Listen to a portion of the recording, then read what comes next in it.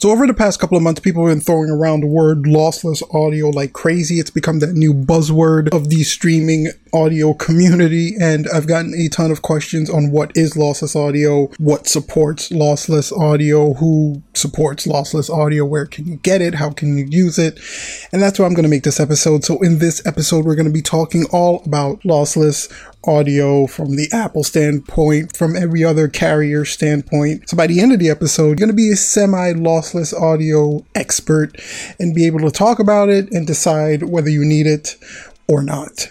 Let's get started. So let's start with the main question of what lossless audio is. And this is one of those self-explanatory definitions. It's lossless audio. It's exactly what it sounds like. It's basically an algorithmic compression of audio that preserves the audio quality exactly how it was recorded by the artist. So it's exactly how they recorded it in the studio to your ears. There's no loss of audio quality. There's no compression that's decreasing the actual quality itself. There's no working or reworking of the sound. It's lossless. It's as they recorded it in the studio, is as you're hearing it in your ears. Now, this is in contrast to lossy audio like formats like AAC, MP3, and WMA, which compress the audio using their algorithms, but it discards some of the data. Now, whenever you're looking at an audio file, it's made up of two components. It's made up of sound and silence. And what lossless audio is able to do is compress the silent portion of the sound to nearly zero without any loss of the actual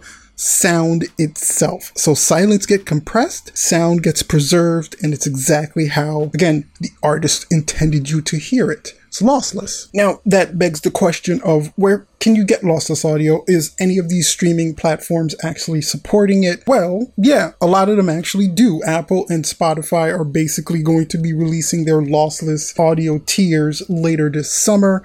It's going to cost some extra money. Now, what Apple's doing a little bit different than everybody else is Apple's using an ALAC, which is Apple's lossless audio codecs, which is basically a file type that gives you the ability to have different forms of lossless audio. You can have the CD quality 16-bit or high-res lossless audio at 24-bit, or there's even an option for a high-res audio at 24-bit and 192 kilohertz. For that, you're probably going to need some very special equipment to listen to it, though. And Apple's also saying that the entire 75 million song catalog in iTunes is going to go lossless, which gives people the ability to basically listen to the same songs that they have been listening to at a better audio quality. And that's on top of the other lossless streaming services that are already available, like Tidal, Amazon, Dazzler. So there's a bunch of different options out there if you're looking for a lossless audio solution.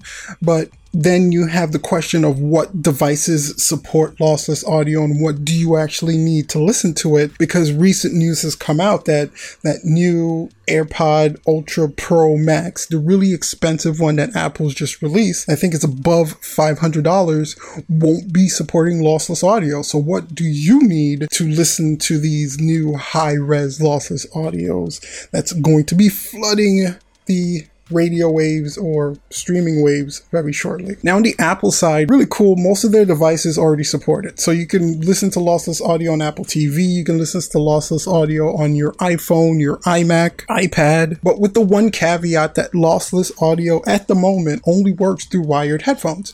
So it's not going to be supported by any kind of Bluetooth headphones that you have paired to those devices. If the Bluetooth is paired, the lossless audio just won't work. You won't hear that clear quality. You won't be getting that crystal high-res sound. And it also is not supported by any Bluetooth connected speakers. So anything that's not wirely connected to your device doesn't support lossless audio at the moment. And to listen to the really high-res lossless audio tracks, you're going to need an external equipment such as a USB ADC, a digital to analog converter that sits in between your device and the headphones to really get that lossless quality. So again, no wireless speakers, no wireless headphones currently support lossless audio. So no AirPods, no Apple HomePods, none of that. So then the question is, should this be something you get? Should this be something you want to get? Probably. I mean, if you're an audiophile, yeah, go for it. These things are really made for people who enjoy music, and this is just another way of enjoying music as the artist who recorded it intended it. So if you enjoyed the compressed version of these songs, I'm pretty sure you're going to enjoy the uncompressed, uninhibited version of these songs. It's going to cost you a little bit more money. Quality always costs more money, but if you're willing to pay for it, I think it's something that you should definitely look into. I mean, if you really think about it, when HD and 4K came out, you really didn't know you needed an HD or 4K TV until you went and saw one and saw how much better it looked from a standard TV. So I think this lossless audio may be something like that. Maybe when you go and listen to a lossless audio track in all its glory and how it's supposed to be presented to you, maybe there's just no going back to the regular way of listening to things, which is a kind of scary thought.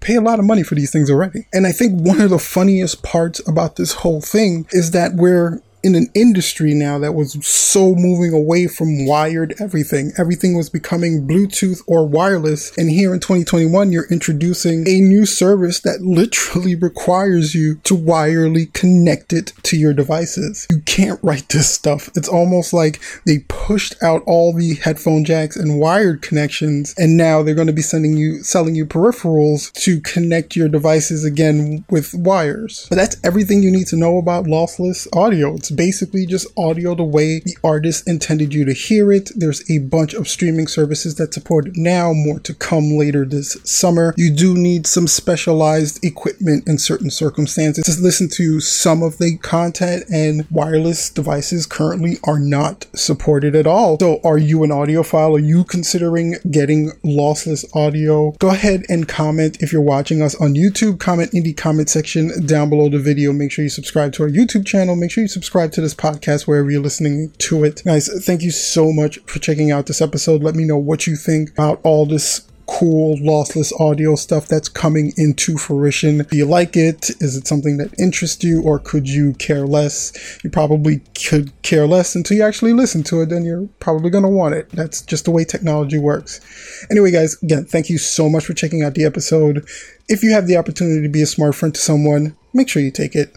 And until next time, make sure to stay safe and peace out.